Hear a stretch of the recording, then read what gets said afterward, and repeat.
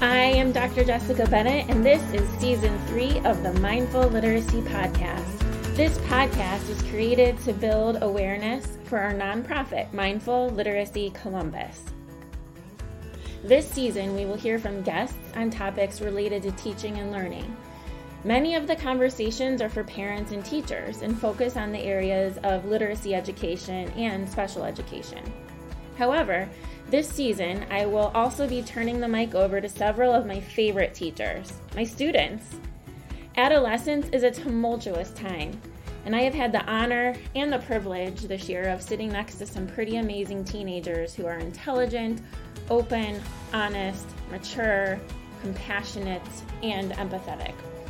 We will listen in as two high school students explore their inner desires with career and college planning expert Erin Green of IN, the College Planning Experts.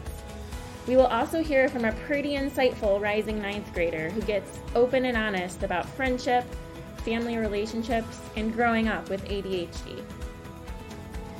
The mission of Mindful Literacy Columbus is to provide one-on-one and small group literacy tutoring to children with dyslexia or who are at risk for reading failure. It is our vision to create a center where children can have access to high-quality, affordable tutoring no matter what. In our mind's eye, the center would also be a place where adults can study our language together and where parents can find support. Listener support is paramount to how much we are able to support kids in our community. Thank you so much for your support. I have an announcement about our first annual Mindful Literacy Columbus Conference, which is happening October 12th, 2021 at Otterbein University in Westerville, Ohio. Virtual seats are also available. I want to give a huge thanks to our sponsor, Midwest Educational Therapists and Associates of Ohio, aka Meta Ohio. So, grab your teacher buddies and grab a seat. Executive Functioning, Practical Strategies for Maximum Growth. Learn strategies for building the big three executive functions in literacy, math, and social emotional development. Literacy sessions will be focused on how to teach kids who have working memory and processing speed challenges, for whom traditional Orton Gillingham has not fully worked. Structured word inquiry and orthographic linguistics will be discussed in depth. Sessions will be organized into elementary, middle, and upper level strands in a workshop style so that you can walk away with tools, techniques, and deliverables to implement in your teaching practice immediately. The keynote address will be by Julianne Ash, who is a board-certified educational therapist and is the founder of Meta Ohio. Lunch is provided during a parent and professional panel. It's going to be super fun. As I said, this conference is taking place in person at Otterbein University or online. Registration is now open at mindfulliteracypractice.org/conference/. Listeners of this podcast can use code PODCAST10 in all caps for 10% off early bird or regular registration. I'm really looking forward to seeing you there. If you would like more information about the conference, please send me a message on Facebook or Instagram. You can also email me, Dr. Bennett, at mindfulliteracypractice.org. That's DRBENNETT at mindfulliteracypractice.org. And our Instagram handle is at mindful.literacy.cbus. And on Facebook, we are mindful.literacy.columbus. Thanks again for your support, and we hope you enjoy this episode of the Mindful Literacy Podcast. Welcome to the Mindful Literacy Podcast. I am sitting with Jared Jones, who is an author and the founder of a publishing house. And I'm so excited to listen to his story about both ventures, mostly on behalf of the authors and scholars we have with Mindful Literacy Columbus. So it's so great to meet you, Jared. Well. Thank you, Jessica. Yeah, so I want to start off by just giving the listeners and you a little background on why I was so intrigued to do this interview with you. And it really stems from trying to reach kids who are struggling with literacy and realizing that just because someone is perhaps on a different journey to reading and writing doesn't mean they don't have great stories to tell. Yeah. So, our little journey with publishing books started last fall when I met our now editor-in-chief, rising sixth grader, who just was really reluctant to put all of her amazing ideas on paper. So I said, that's fine, just talk to me. And we kind of structured things where I organized all of her thoughts and words coming out into a flow. And I said, look, this was all you. And then we started typing it out, and she started putting illustrations to it with Pixton Comics app. Yes. And all of a sudden, she had this 24-page book that really told a story and was really inspiring and encouraging to kids. And so through that process, other kids her age who are struggling with similar challenges with literacy were like, oh, she wrote a book. I want to write a book. I have a story to tell. So it was really cool to see the kids come together, and some of them co-authored books, and they decided that they wanted to sell the books to raise money for scholarships for tutoring. And I thought that was amazing. And I also thought that they should be rewarded with profits for the book. So that's kind of our deal right now. We have mostly graphic novels right now, but we do have a few chapter books in the works with some of our middle school students. So I'm excited to share this interview with them and learn from you about authorship and the publication process and everything that your experience I'm brings. glad to be here, glad to pass on what I know to kids, because again, I'm also a teacher, so I'm a middle school teacher. So, that's part of my DNA to be able to put things out there so that kids can learn and grow, especially in reading and writing. Amazing. Where do you teach? So I'm from St. Louis, Missouri, and I teach at a school called Hickson Middle School, which is in the Webster Groves School District. And I've been there, just finished my 5th year there. Before that, I spent 9 years at my middle school, Brittany Woods Middle School in University City. It's actually where I went to school, and I was there for 9 years, and I was like stepping back into time, walking those same hallways that I walked as a middle schooler. So that was a great experience. And then again, right now I'm at Hickson Middle School and enjoying it immensely. That's awesome. I didn't know that about you. How amazing to have this creative outlet. Like, you are living being an author and a reader, and then you get to go share that in the teacher seat with young people. I think that's you're a cool teacher. It was, and what was weird is, I've been writing this book that I'm just published for 6 years, basically. It took me 5+ years to write it. And this last year during school year, and I really haven't done a lot of writing during the school year. I do most of my writing during spring break, summer break, and winter break, right? That's why it took me 6 years to do it. But this last year, I was virtual the entire school year. My students, the students that I taught, were virtual from the beginning until the end.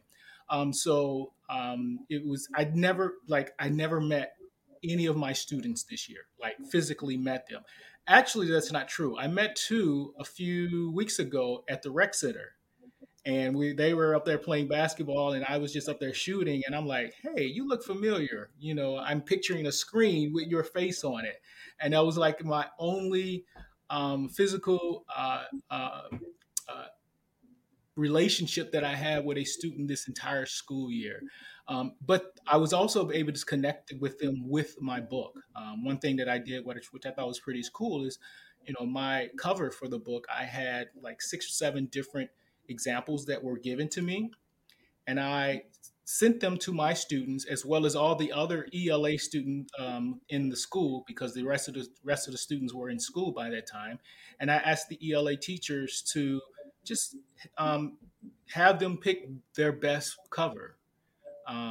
It was a poll with all 7 or 8 of the covers, and I said, hey, most of them or some of them knew I was writing a book, especially The eighth graders who I had last year for seventh graders, they knew I was writing a book. So I allowed them to pick my cover out of the 8 different ones that I had. And I thought that was really a good way to get them involved and get them excited about the book. Yeah, definitely. Was the one that they picked your favorite It was as well? my favorite because when I saw it, I was like, yes, that's the one. But there were others that I would not have mind having because they also fit. It was my favorite because it was, aesthetically, it just fit my story almost perfectly, right? So the majority, there was 35% of them chose that, and that was the highest percentage, and that's the one I went with. Were the kids who voted familiar with the No, storyline? I gave them a Oh, little bit of the interesting. blurb, just a Yeah. tiny. No, actually, I didn't. I didn't give them the blurb until after they picked, which is weird. Isn't that It just funny? all they had Yeah, was the title, My Invisible Father. That's all they had was the title, and they chose that based on that. that's so Yeah. great. Yeah, there's so much that goes into publishing a book. So, what came first? You deciding to write this book, or you starting your publishing The company? book came first. The Okay. idea of the book came again 5-6 years ago, and it's I didn't come up with the idea of doing my own publishing company until I got towards the tail end, maybe like November of 2019 is when I decided, you know what, I need to do this on my own. And the reason is, long story, but I'll make it short. I used to be involved with music 20 years ago, 17, 20 years ago. I was a manager of a hip hop group. And, I had some family issues, ended up getting separated, divorced, and I just kind of put music to the side. Well, I didn't necessarily put music to the side. It just, there was no more music. Like I never picked it up again.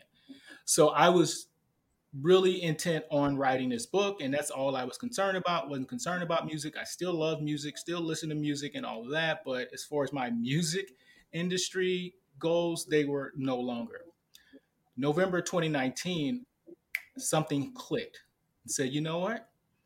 You can use your musical background in to go accompany this book because you're writing this book for teenagers, for middle school and high schools.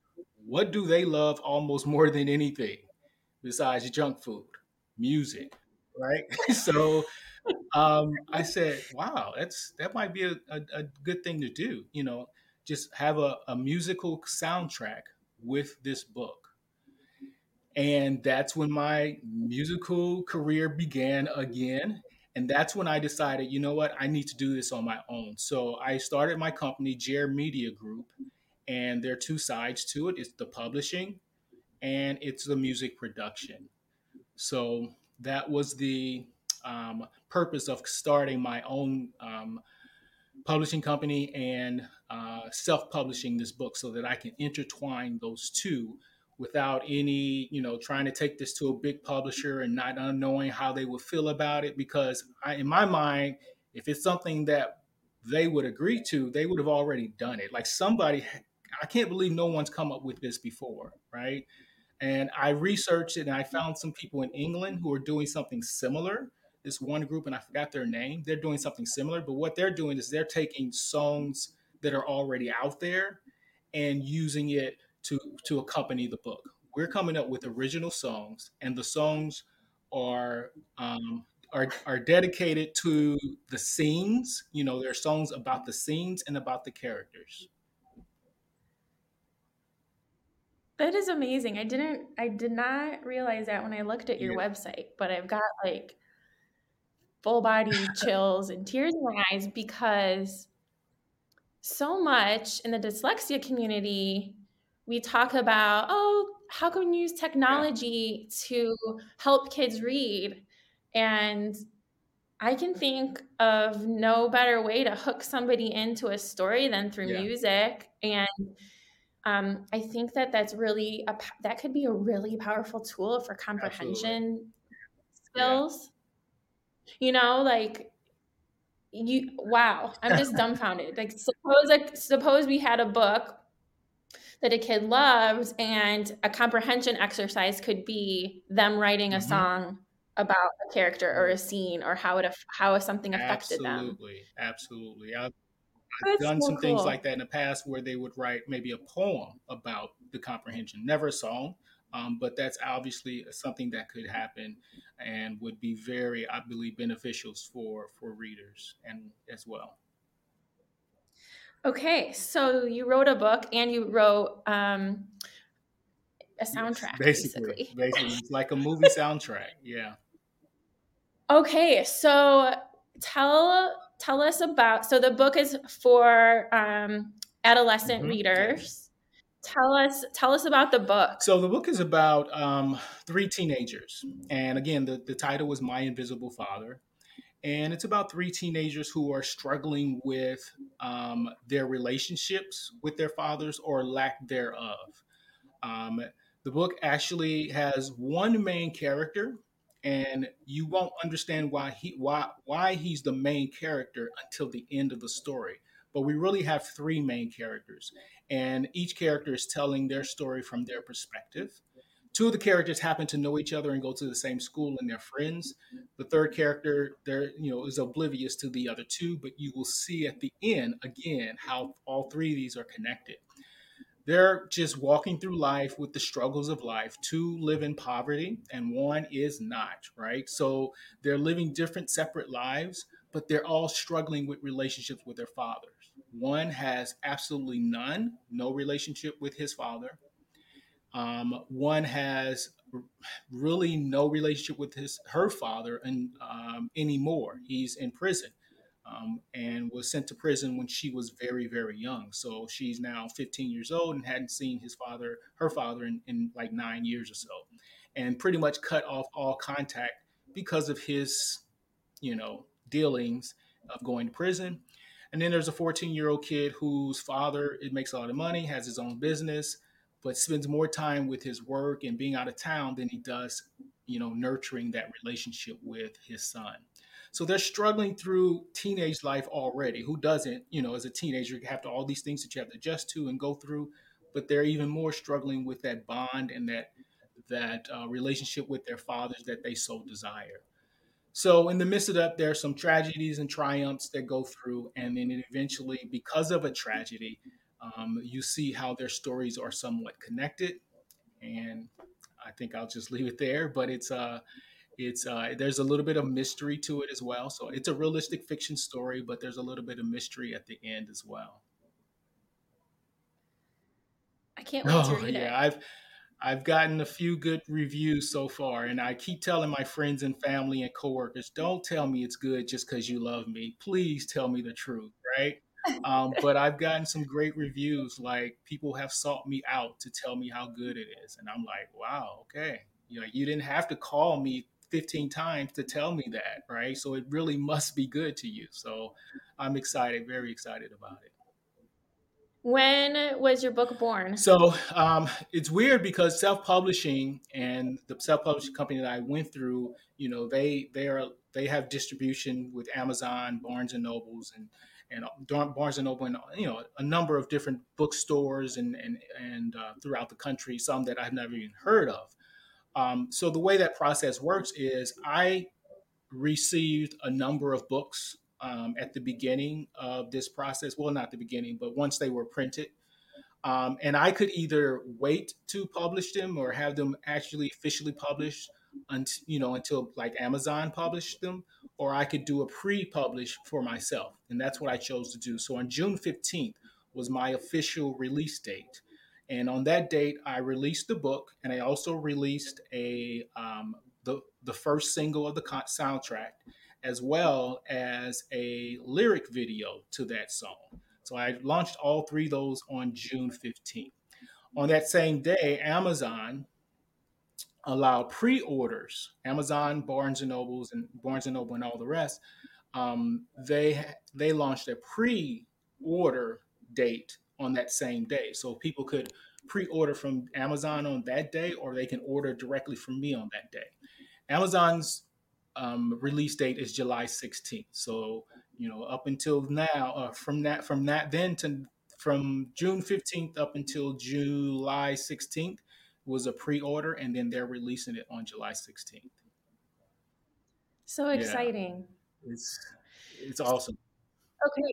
Yeah, and this is so fun. So, have any of your students So read I the have book not yet? had contact, and the reason, more of the reason why is because it didn't really come out until we were out of school. Yeah. So I know a few have it because I took some orders from some parents that I knew, but I have not had any contact with any of these students who have either ordered it or read it at this time. So I'm going to make a really big push again once we start back in school, and it'll be in the school libraries as well, in my school library. So we're going to make a big push when we get back in August.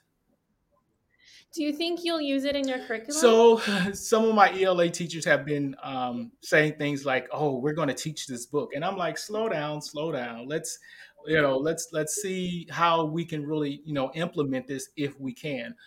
We have four seventh graders, which I teach, seventh grade ELA teachers, and we really try to stay connected on teaching the same thing to our students at all time. So I would never just do it on my own.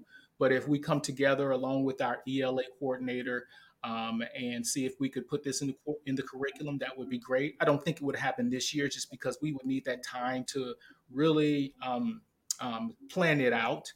So maybe by next year, next fall, I would love for it to be part of the curriculum. That would be great. But we're obviously going to offer to students to read. Again, it'll be in the library. Some have bought it, and some others may buy it again once we start back up in August. So it would be kind of cool, if that were to happen. But I'm not going to push it, but it would be great if it does. Yeah. How do you feel like I'm wondering what your emotions are anticipating students you've had long-term relationship with reading your book? Are you like a little bit Uh, nervous, excited? Like, what's going through yes, your head and yes, and heart? yes. I'm nervous. I'm excited. I'm scared. I don't know what to think. You know, I, I'm sure every author who puts a book out believes their book is good, or otherwise they would not have put it out. So I have confidence, but I just don't know. Whenever you read reviews of books, there are just an array of ratings and reviews, from "this was the greatest book ever" to "this author needs to never write a thing ever again," right? So I'm going into this knowing that everyone's not going to love this book. So when it comes to my students, my former students, I know they'll be a little bit objective just because we've had that relationship, but I really want them to feel that not only is it a good book, but that they can learn something from it, or they know someone who can learn something from this. That message, that theme really gets out, because without that, to me, the book is nothing. It's just a bunch of words, right? But when you have a message behind it that anyone can get something from, as an African American, I have a heart, obviously, for African American, especially males, when it comes to reading, learning. I really want to make that connection with them. And I use music, I use sports, and now I really want to implement books to in coordination with music and sports, so that they can feel like, oh, okay, and not every African American boy likes music. Not everyone is good in sports, but find that connection so that they can, especially those who are reluctant readers, so that they can find something that kind of speaks to them. I used to work in a juvenile facility before I started teaching, actually, for 2 or 3 years. And I saw so many broken hearts in that place, so many people who have those kids who committed heinous crimes or petty crimes, whatever it was, but no matter what they did in their past, their hearts were really broken. I saw some who were extremely intelligent, like book smart, but then I saw some who couldn't read a sentence, right? So my heart goes out to all of those kids. But even the kids who I call, or who I like to say, are rising readers, those ones who struggle but are really attempting, I want to give them something. For those students who are avid readers, I want to give them something as well. So I try to make that a part of this book. I try to make that a part of this book, that it's not just about kids who are in the ghetto or in the projects who are living in the streets, but you have kids who are also, one of my characters is at a private school. He's a smart kid, right? But he still has struggles. So I want to make sure that that book is reaching out to all kids in some kind of way.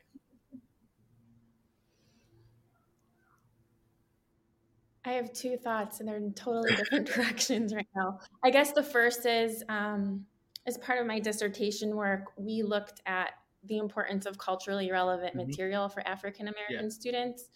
Um, one of my advisors, Gwendolyn Cartledge, was the leader of this project, and she, would say how hard it is to find books that reflect what the African American experience is. She's like, kids need to have books where the characters look like Hmm. them and talk like them, and at the time, 10 plus years Yeah. ago, using the same terminology, whatever the new Right. buzzword is, for different things, is really Yeah. important so that kids can be like, Yeah. oh, Yeah. I think that is really important, especially in light of the massive um, shifts that have been happening in the last Yes. year. Have bringing more awareness to having more cultural diversity, and as teachers, especially teachers who are not of color, understanding how we can find Hmm. literature for Yeah. all and different, just how we need bookshelves and bookshelves of diverse Yeah. books. Exactly. So I'm just really excited that you're contributing to the field, because I know that there aren't enough books about the African American experience, whatever that may be, for whatever Right. gamut is Exactly. functioned. Yeah. So I have what I call my writing heroes. When I was in middle school, I didn't really read novels. I had an old soul. I read newspapers and magazines at 12 and 13 years old. So, I didn't read all the classic novels at the time, and we're talking 1982, 83, Um, and when I became an adult, I didn't read fiction. Again, I read nonfiction. I read self-help books. It didn't get until I started teaching in 2007 that I really focused on uh, middle grade, high school, young adult fiction. I did start reading some fiction on my own, but there were adult mysteries and thrillers. That's what I loved. And then when I started teaching, I realized, okay, I have to read what these kids are reading so that I can relate. Um, my first school again was predominantly African American, about 75% African American. The school I'm at now, it's about 25% African American. So I've been on both sides of the spectrum, so to speak. So I have realized that as I began reading more middle grade and high school literature, fiction, I've come across a number of writers who are dedicated with the diversity of their writing. Jason Reynolds is like my favorite middle school, high school writer. Angie Thomas, um, Nick Stone. So these are up and coming, and some are not just up and coming; they're at the top of the list. All those are African Americans, and even someone like Alan Gratz. Alan Gratz writes mostly historical fiction, and most kids love his writing. But he's a white guy from Midwest. But he wrote one book that I read that had an African American protagonist, and I loved that book.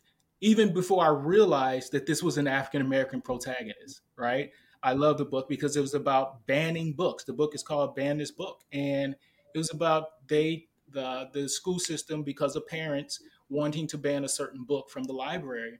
And this African American 12, 13-year old protagonist took a stand against banning her favorite book.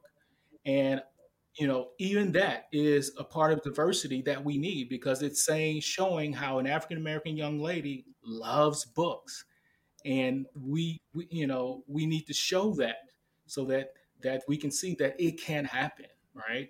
I looking at your website, I know that's where you're dedicated to those low readers, to those readers that struggle, and we need to show that they don't have to be considered low readers. They can be considered rising readers because they are where they are.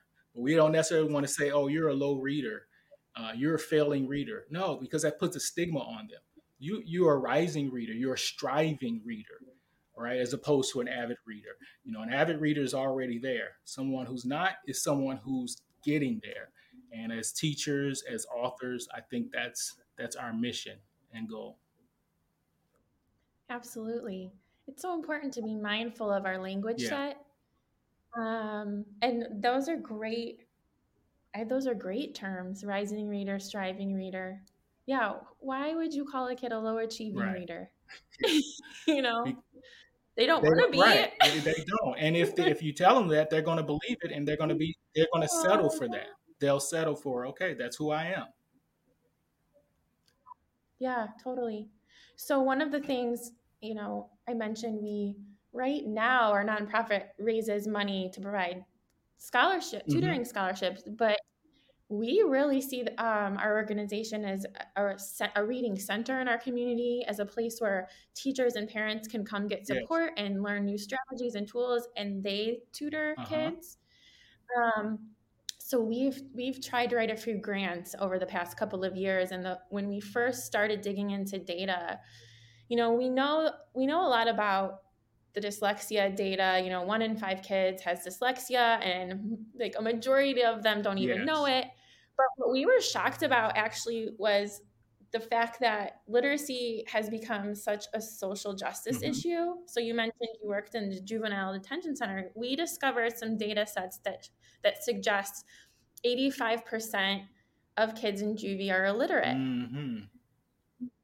Um, which does not match with our national, the national reading achievement data is pretty bad as it is, especially when you disaggregate across ethnicity and Yeah. race, and socioeconomic Hmm. status. But if we're saying that, 20% of kids have a reading disability that we call dyslexia, how in the world could 85% of kids be in juvie be illiterate? Like, this, to me, this is just the biggest problem that we all need to Exactly. It's solve. basically saying those kids who, again, struggle with reading, they found another outlet.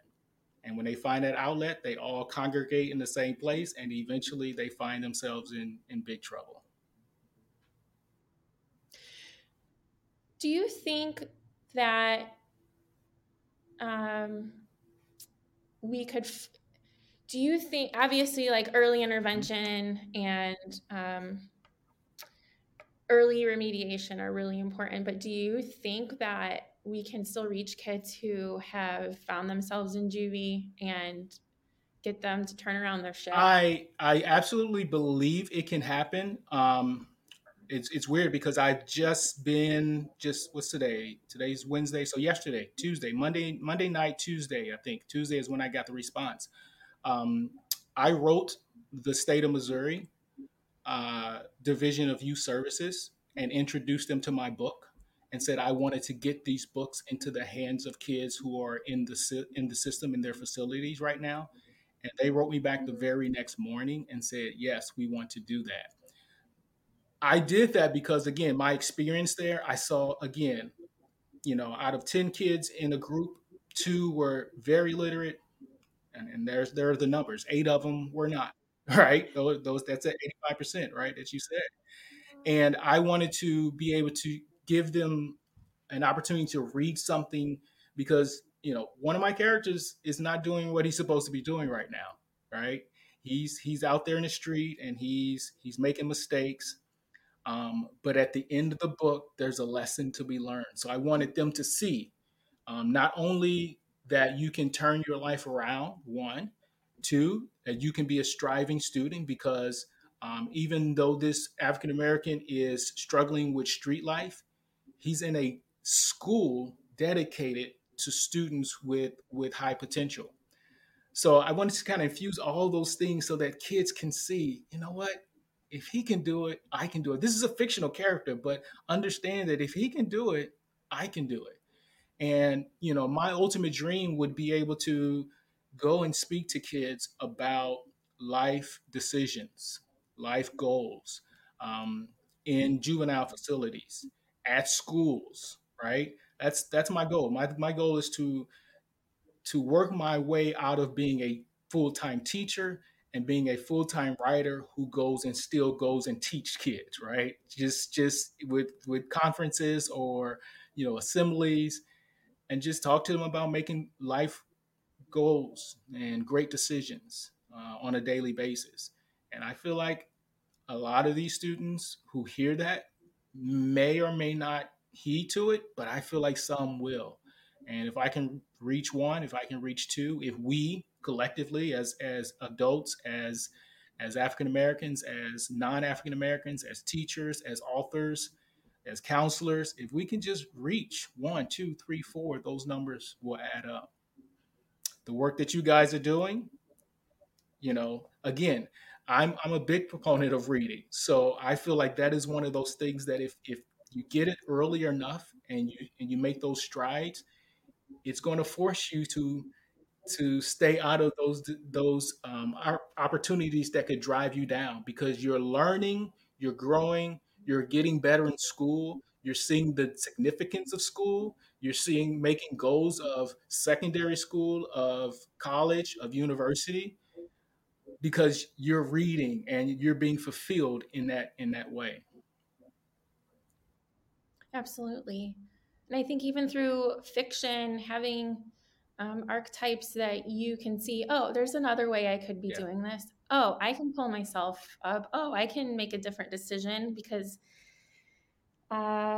we can change every moment of every Absolutely. day. That is, you can change in Yeah. a split second. You can change your mind in a split second. Absolutely. Yeah. Well, how beautiful. Okay, so I am like seeing you as a teacher having like these lesson plans for your book somewhere. Well, Do they exist? actually, I don't know if you saw it on the website, but I do have an end of unit lesson for teachers who would like to, and I've had even some parents who've already bought them.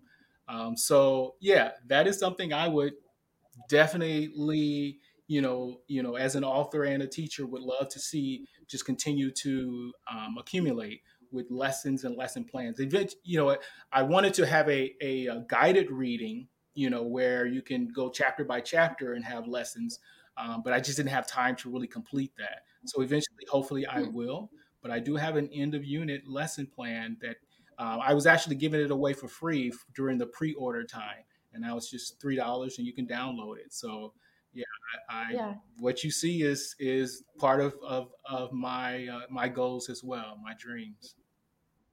that's amazing. I was wondering if the lesson plans. So, how do you recommend this user experience in terms of how to interface with both the soundtrack and the book? Should we read the book and then listen to the soundtrack? Should we? So the soundtrack Uh, is something you can just listen to intermittently. Yeah. Like right now, we only have one song that has been released. But the goal is before school starts, we'll have 5 or 6 and call it an EP.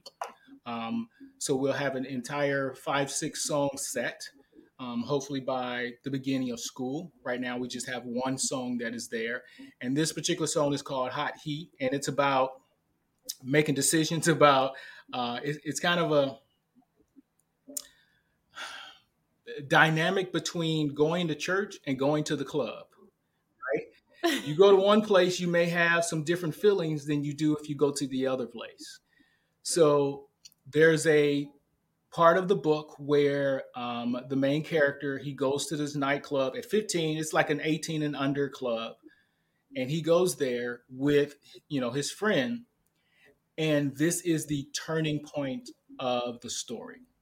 It's like the turning point, because what he does, what he experiences, it kind of puts him on a track that's almost like a point of no return. So that song, you get a little bit of that, of what happens in a club, and you see why it was the turning point in this character's life. So it's a thing where you can listen to the songs throughout, before, during, or and obviously after you've read the book, and then you'll start seeing some of those connections, and you'll start hearing some of those connections. Either way. so cool. I love that. So, like, yeah, you talk a lot about. I mean, in comprehension, like the before, during, after of reading a book. but then you throw in this multi-sensory layer of the soundtrack, and it's just aids in comprehension. I just think I'm so excited to start incorporating this into my lessons with Yes, yeah, students. absolutely.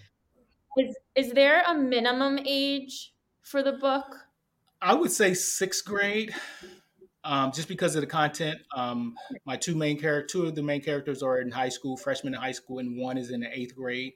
So, there's some Okay. content about relationships. I mean, there's nothing vulgar in there, but, Yeah. kissing at the locker, which was what high school students do, some of them, right? So there's a little bit of that in there. And then it gets into later on in the story, we find out that one of the parents committed adultery, right?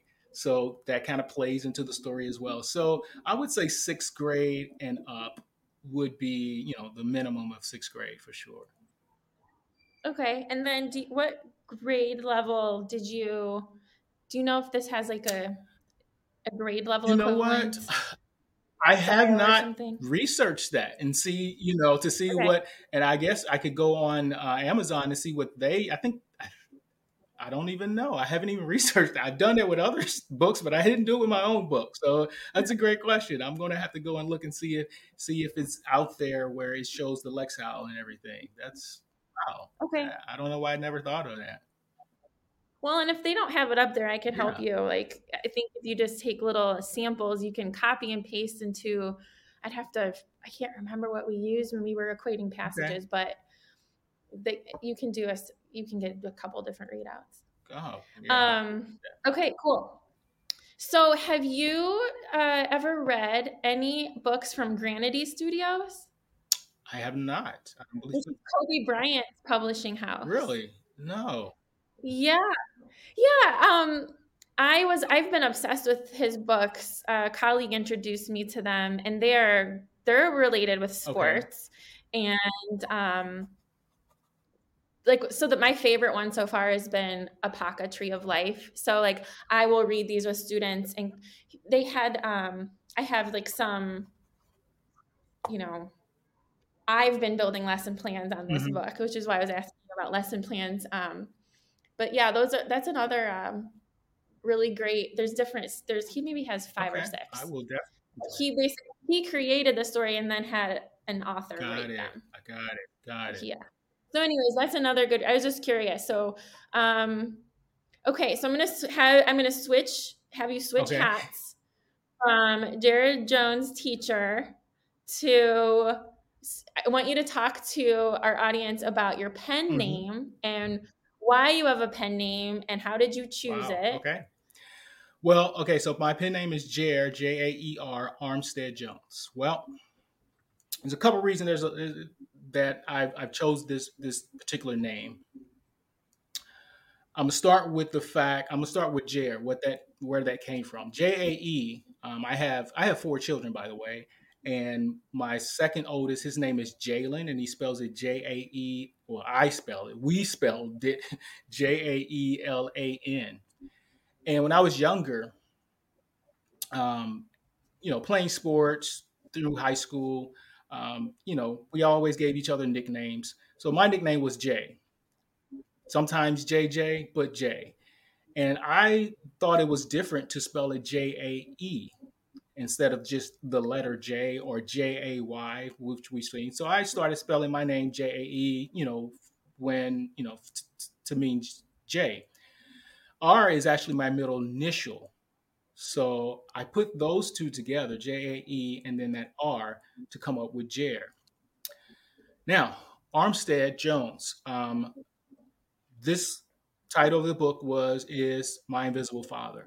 I did not meet my biological father until I was like 14 or 15 years old. Now, when I say I didn't meet him, that's not 100% true because, when between the ages of 1 and 3, he was there. He actually lived next door to us. So he was there. I just don't remember it, right? At the ages of 1 through 3.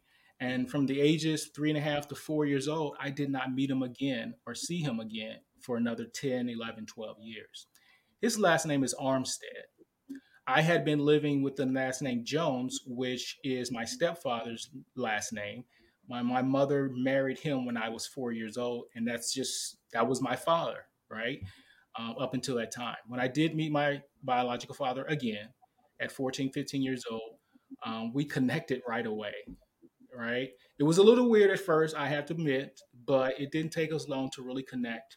It didn't take us long to grow and to love each other. He passed away 3 years ago. So from the ages of 14 to the ages of 48, we had a really, really strong relationship. So that's why I chose to use Armstead, because I was his only son. He passed away, and there was no namesake that would follow him throughout the rest of eternity, so to speak. So I decided I wanted to use that in my books. If I write one book, or if I write 10 books or 100 books, will be there, and that will be the way of allowing his legacy to move on. That is so beautiful. Thank you for Yeah. sharing that. It's a great way to honor your Yeah, father. Your fathers. exactly. Yeah, and yeah, I do. And one of my characters has a stepfather who treats her like his own, and I can say that was the same thing with my stepfather. He treated me like his own from the day he met me, even up to even now. So yeah, I wanted to honor both of them. Amazing. Do you have other books that are inside waiting to come So I out? was reading a book about, I don't know, not even a year ago, maybe 6 months ago, and this author, it was a nonfiction book, and he was talking about setting goals. And at the end of the book, he said that he has written down goals, and it wasn't about book; it was just about life, his family, and things he wants to do. He had a goal. He set about 125 goals, and he wrote each one of them on page.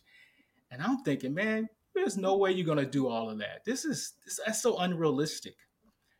And then I thought about it. I have like 200 titles on a Google Doc of ideas of books. And I know there's no way I'm gonna write 200 books. But it made me realize that what he was doing is something I did, and I didn't even realize I had already done it, of setting these goals of writing, over 200 titles. And I know I'm not going to get to all of them, but yes, there are so many more stories that are inside me right now, and I don't know when the next one will come out, how many more will come out. I do know that I've been told by people who have read the book, I can't wait for the sequel, and I wasn't necessarily going to write a sequel, but now I think I'm going to write a sequel. And I think the sequel will work well because my epilogue in this first book talks about one of the characters in the book, and it was like last minute thing that I had a title. Oh, actually, I can go back to one of the books that I was going to work on. Happened to be about someone who's in a juvenile facility.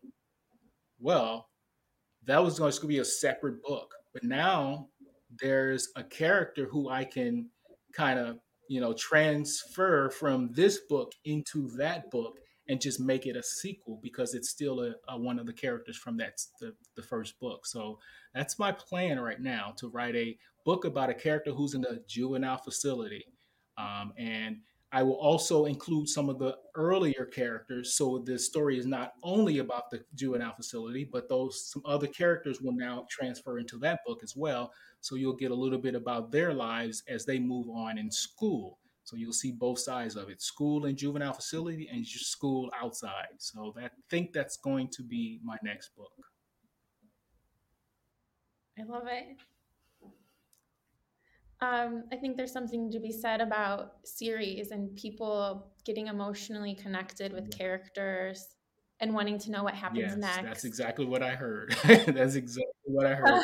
And it's strange. Again, I have not talked to any teenagers. These are adults that are saying this. And this is a book for teens, for it's a YA book.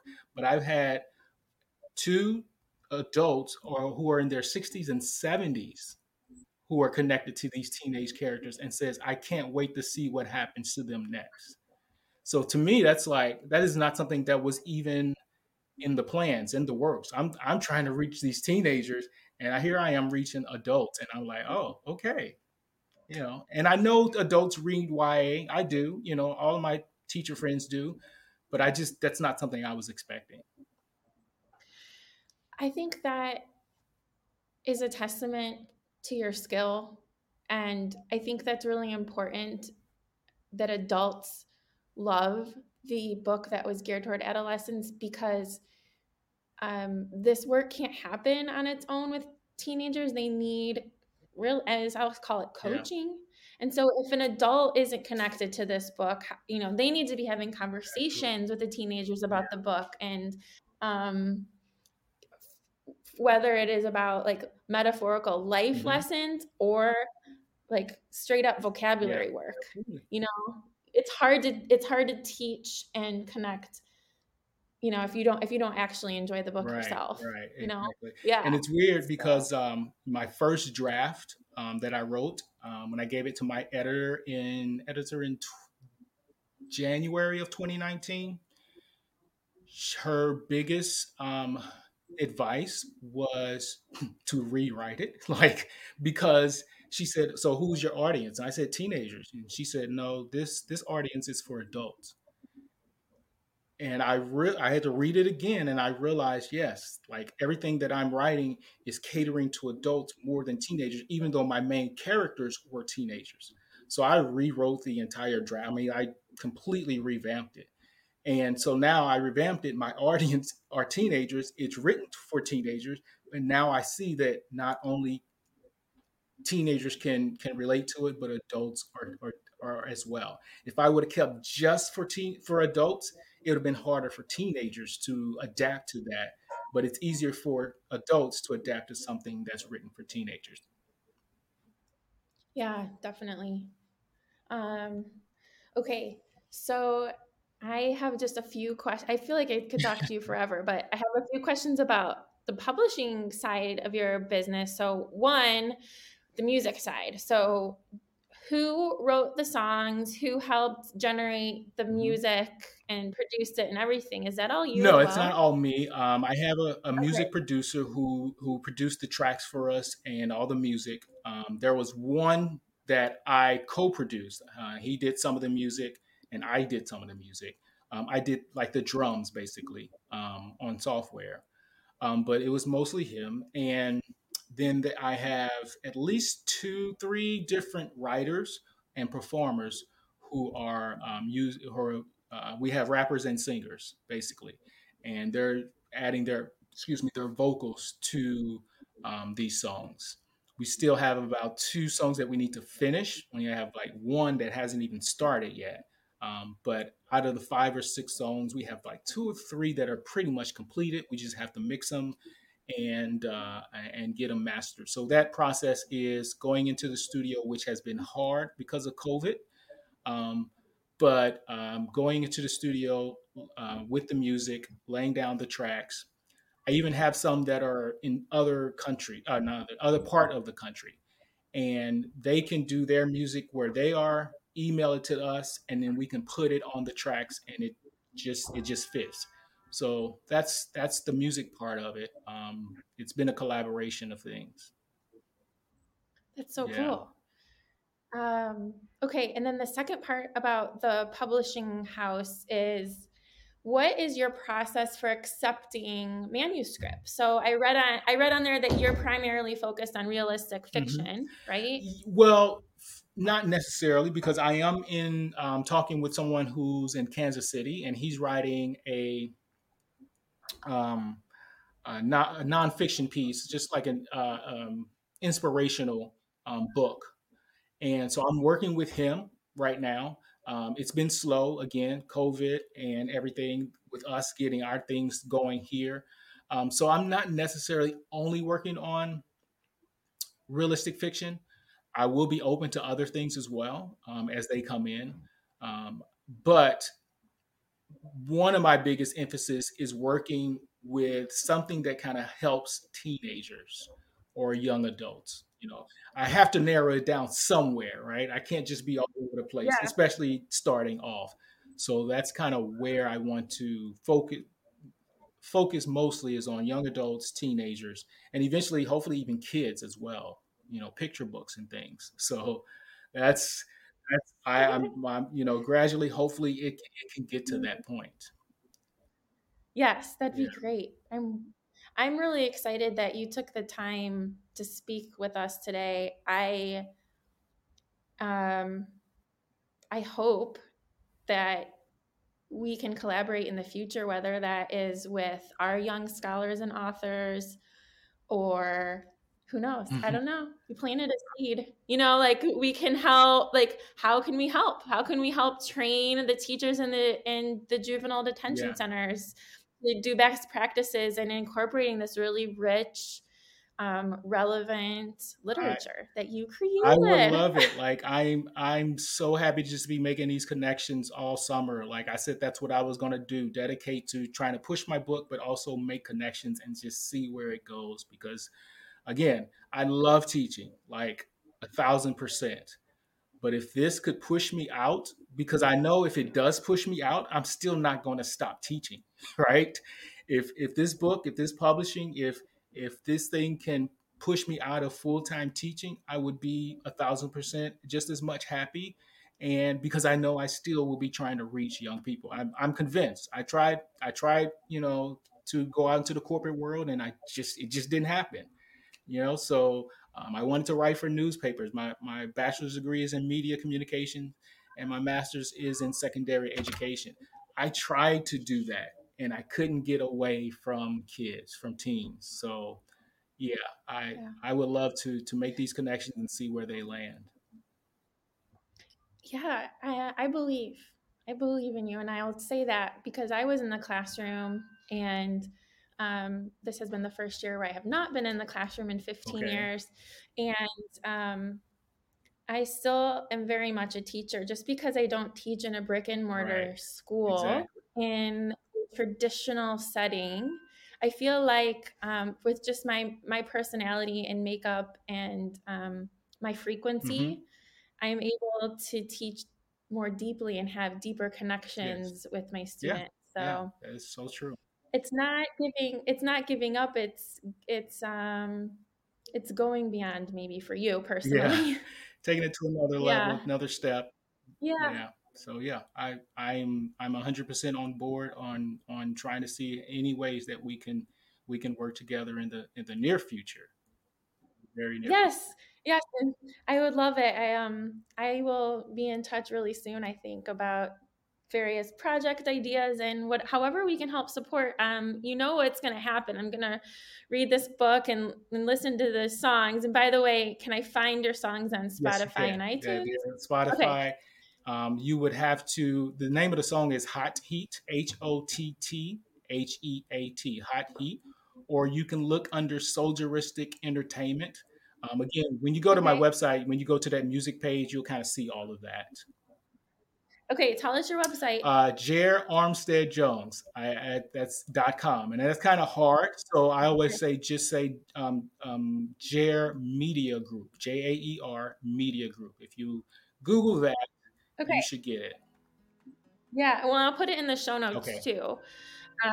But my point is, I'm probably going to be tagging you on all sorts of Instagram posts as I make my way through your book and introduce it to an appropriate audience. And I can't wait for your journey. And I'm so excited to have met you. So thank you so Thank much. you, Jessica. It was a pleasure, and I loved it. This was fun. Before we wrap things up, have you checked out our bookstore for Beehive Press? Beehive Press is an imprint of Mindful Literacy Columbus, and it publishes books by kids for kids. Book sale proceeds go toward our scholarship funds.